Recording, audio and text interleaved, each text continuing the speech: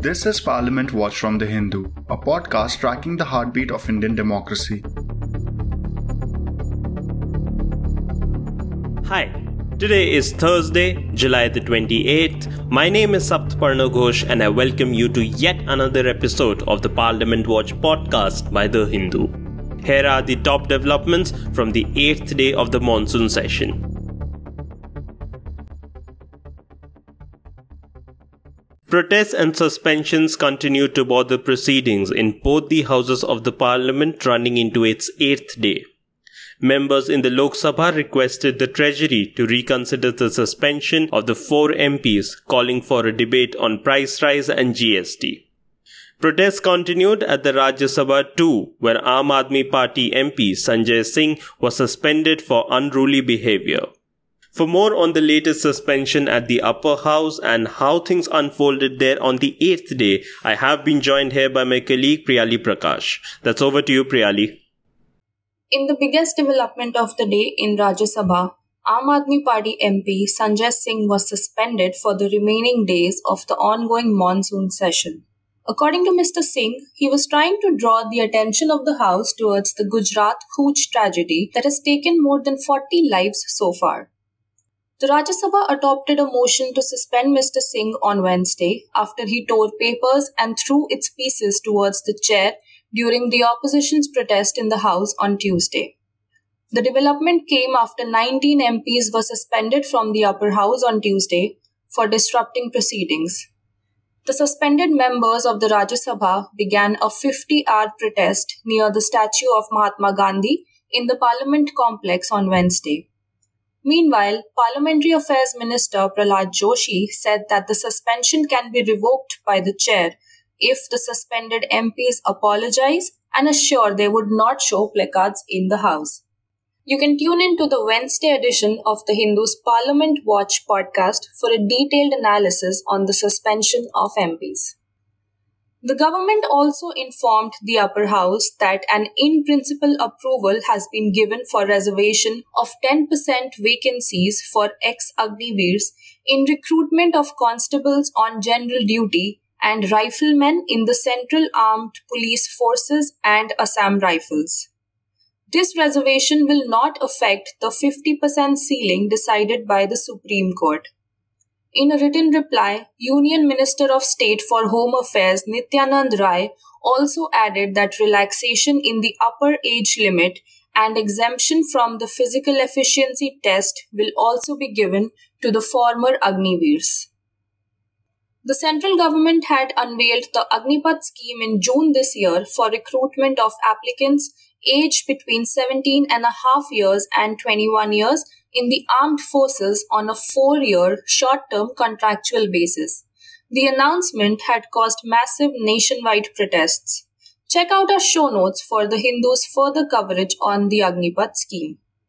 In another written reply, Minister of State for Social Justice and Empowerment A. Narayan Swamy informed the House that due to a greater demand to pursue courses in science and technology, topics and courses including Indian culture, heritage, history and social studies were not being considered for award of National Overseas Scholarship for academic sessions starting 2022.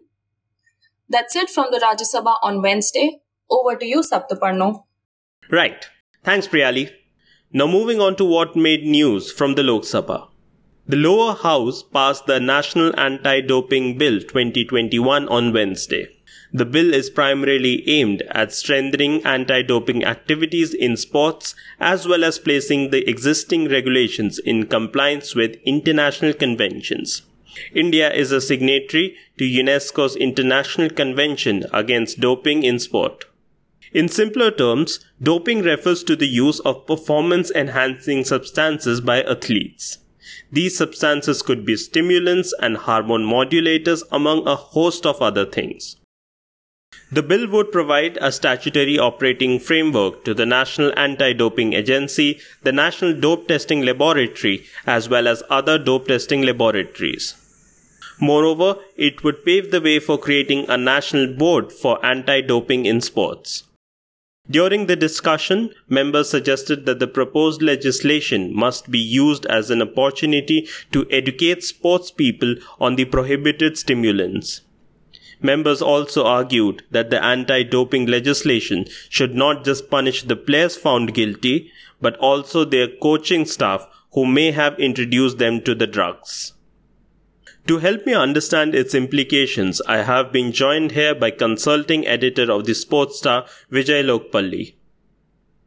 The National Anti-Doping Bill 2021, which was passed today in the Lok Sabha, has been in the pipeline for quite some time, almost 4 years, and it does give legal sanction to the efforts of the NADA to control this menace.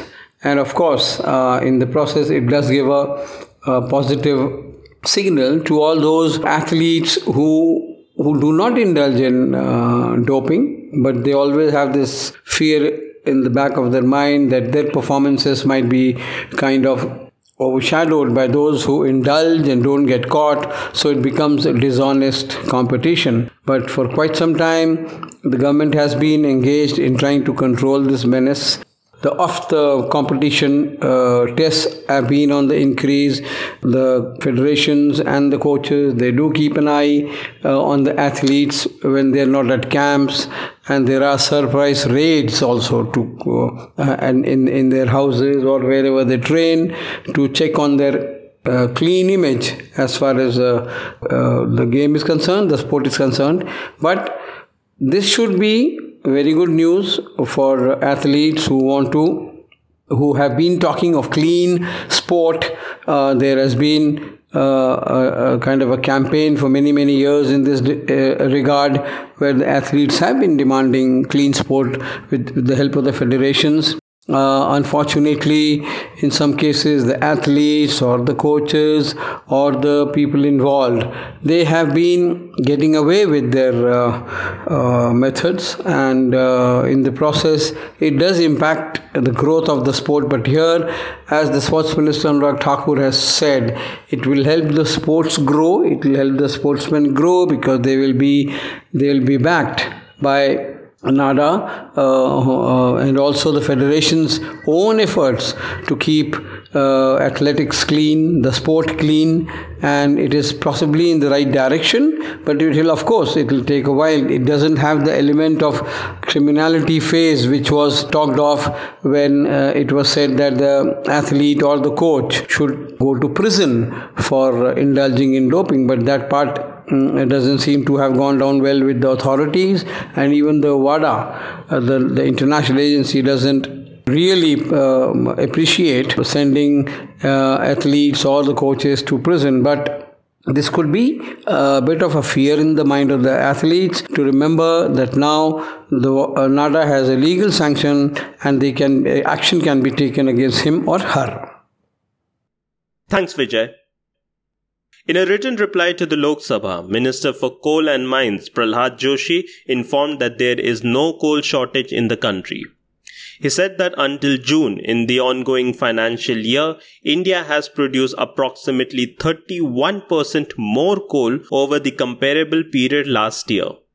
During the same period, the all India average gap between the energy requirement and the energy supplied was only 1%.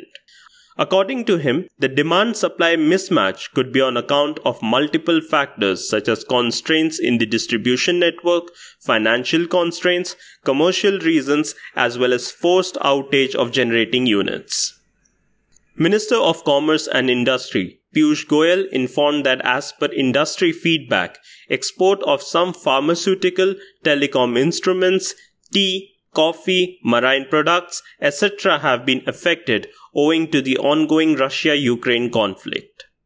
However, the bilateral trade with Russia has improved in comparison to the corresponding year. According to the Commerce Minister, the precise implication of the war can be assessed only after the situation stabilizes.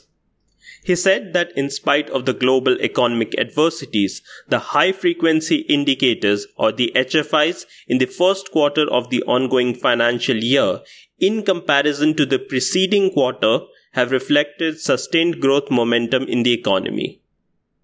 And now, for the fact of the day. 80 crore 19 lakh. That is the number of mobile internet subscribers in India as on May 2022. Uttar Pradesh has the highest number of mobile internet subscribers at approximately 10 crore, followed by Maharashtra at about 9.5 crore.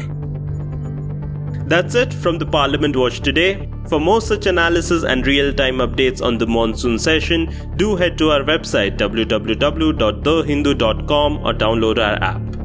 Subscribe to The Hindu online to get unlimited access to all updates and exclusive content such as detailed explanations of the upcoming bills, expert analysis and comments from our journalists and contributors.